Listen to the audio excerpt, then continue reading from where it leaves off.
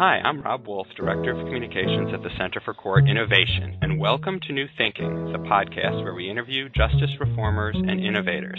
Today I have on the phone two experts who are well-versed in the intersection of mental health and justice. They are Judge Stephanie L. Rhodes, who has presided over the Anchorage Mental Health Court since the court was created in 1998, and Kathy R. Traver, Associate Professor of the School of Social Work at the University of Alaska, Anchorage. I know you're both very busy, so I really want to thank you for taking the time to talk today. Thank you, Robert. I thought we could focus on the article you both recently co-authored in American Behavioral Scientist, where you draw some lessons from the experience of the Anchorage Mental Health Court. The article is Homesteading, a Pioneering Mental Health Court, a Judicial Perspective from the Last Frontier, and I'll put a link to it on the podcast page, although I think people need to be a journal subscriber to actually download it. You note in the article that there are about 300 mental health courts in the U.S. today, but back in 1998, there were only a handful, and Judge Rhodes actually created the Anchorage Court without ever seeing a model in action. So, Judge Rhodes, can you describe some of the motivations, and I know there were some personal ones and professional ones, that led you and a special commission to explore creating one of the first mental health courts in the country? I will. Some of the motivation was exactly what are the motivations for all the courts that have developed, which are the overrepresentation of people with mental disorders in corrections, basically. And the frustration of judges who would sentence folks on mainly low-level misdemeanor offenses. And they were committed largely because people are disordered, they're homeless, they've got other challenges. And the sentences really don't have an impact because these folks go out the back door of the jails the same way they come in the front doors. And so nothing's really changed. And there was a kind of a harmonious convergence of the Department of Corrections in Alaska getting some technical assistance nationally to form a Criminal Justice Assessment Commission, which was a policy-level group to think about how to reduce the number of people in jail. So one of the issues that they explored was the overrepresentation of people with mental disorders. Meanwhile, in my personal life, I have a brother who has both intellectual disability and some mental health issues. And I recognize that, if anything like this had happened to him, if he'd gotten arrested, that he would have certain needs that there was nobody in the system that we're ever going to be able to fulfill. And that is basically what got me thinking about a mental health court, which was a way to have people be helpful to individuals who were going through a criminal justice system, to hook them up with treatment and other resources that would hopefully address the underlying issues that brought them before the court and to prevent them from returning. The Anchorage Mental Health Court, one of the many things that's interesting about it is that it was the first problem-solving court in Alaska, and to my knowledge, most of the time that states have created a mental health court, they're usually already familiar with linking defendants to services through their work with drug courts. I'm wondering how you presented the concept to other court players and prosecutors and defenders without having, a drug court to point to or some other kind of problem-solving court to point to as an example. Well, I'll take that one on, Robert. It's Judge Rhodes here. There's a great saying up here in Alaska, we don't do it like they do it outside. And we were, in fact, I think the last state to get a drug court, which is sort of funny. Drug courts were top-down planned courts. They were federally funded. The startups were federally funded. And the way the mental health court started here basically was more of a ground-floor response by people who were experiencing this frustration. And I think the deal here is that, generally speaking, our prosecutors have more understanding and more sympathy perhaps for people who have mental health disorders who get caught up in a system than they do for people who have addiction disorders. I think there's still quite a bit of thinking about drug and alcohol addictions that basically these are voluntary and that all you have to do is just say no.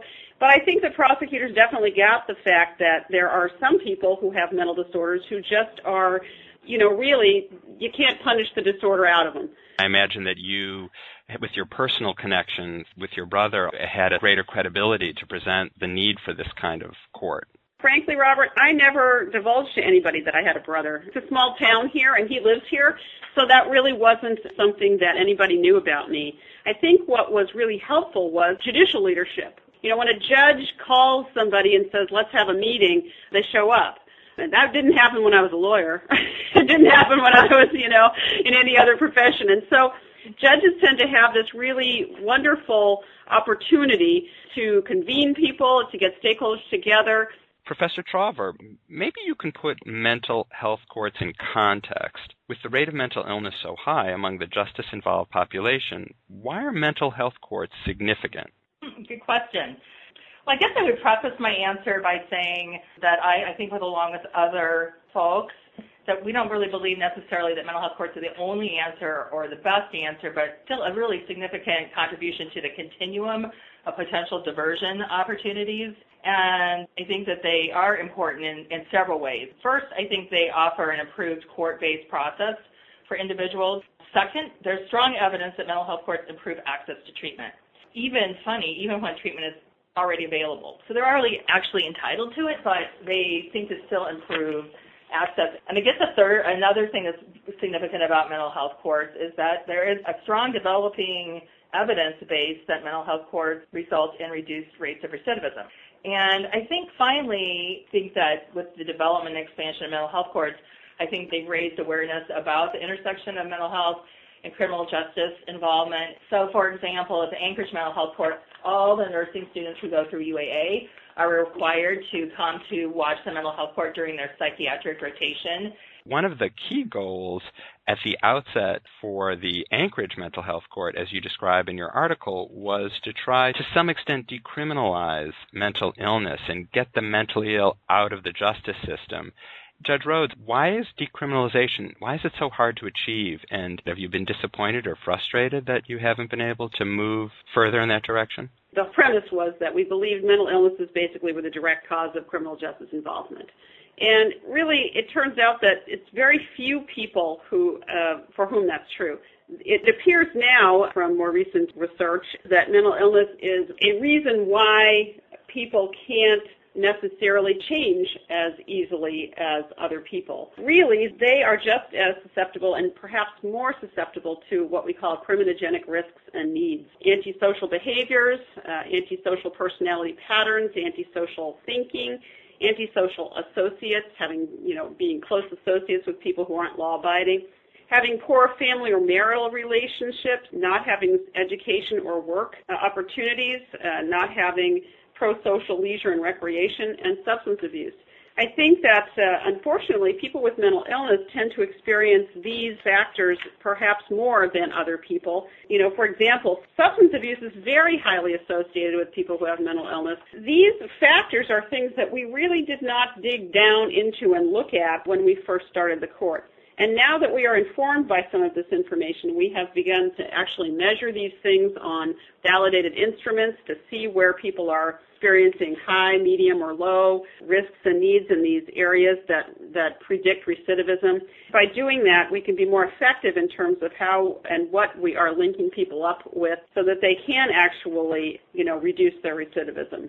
I think there are probably many unique things about Alaska, and I wonder if in particular relating to the population you're working with, are there unique challenges regarding the mentally ill? There's a long list. First is just geographic challenges. If you sort of think about how huge Alaska is, and many people live off the road system in rural areas and in conditions that I'm pretty sure that most New Yorkers would consider third world conditions. Social problems, Alaska has a distinction of ranking very high among states in a lot of contributing social problems. For instance, we're number one in our rates of adult drug use, number two in alcohol consumption, number two in rates of suicide. Across the board, very high rates of trauma and family violence, and then disproportionately true among Alaska Natives. Third, I would say access to behavioral health services is a major problem in Alaska. So we do have some innovations in terms of telebehavioral health, which is interesting, and a use of a lot of paraprofessional behavioral health aides in remote and rural areas. And housing is just a major barrier in many communities, and there's still a great deal of stigma and NIMBYism, particularly in some of the larger communities.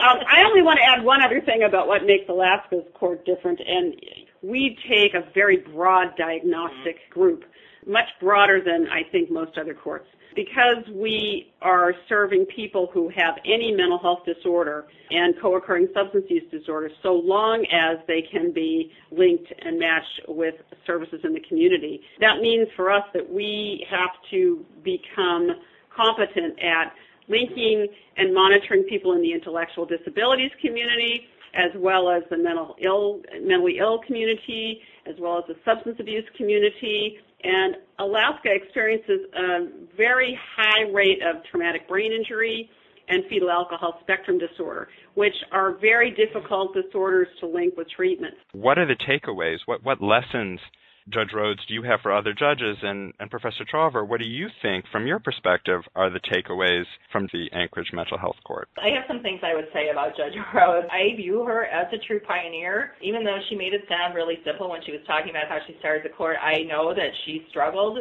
and actually sacrificed a great deal professionally to create the Anchorage court. It is true that it was a long road getting started, but my advice to other courts would be a couple things. One is you really have to get an education about different diagnoses and what the behaviors are that go along with those so that you can understand the perspective of each of the people that come before the court.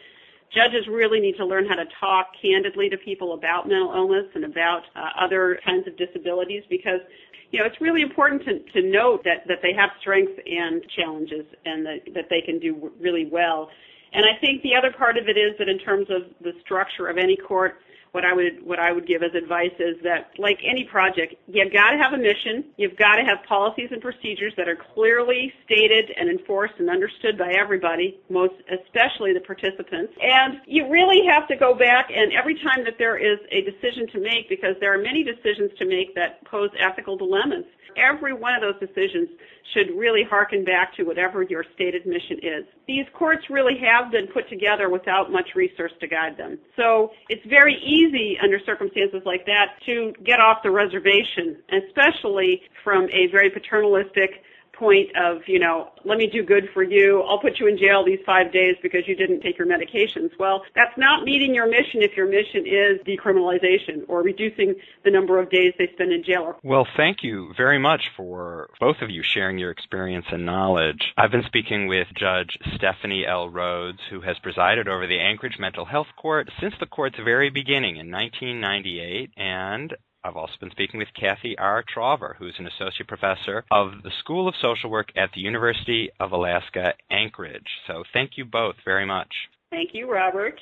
Thank you, Robert. And for folks who are interested in learning more about the Anchorage Mental Health Court, you can read the article that they co-authored that is in the American Behavioral Scientist. It's called Homesteading a Pioneering Mental Health Court, A Judicial Perspective from the Last Frontier. And there'll be a link to it on our podcast page at our website, www.courtinnovation.org. I'm Rob Wolf, Director of Communications at the Center for Court Innovation. Thanks very much for listening.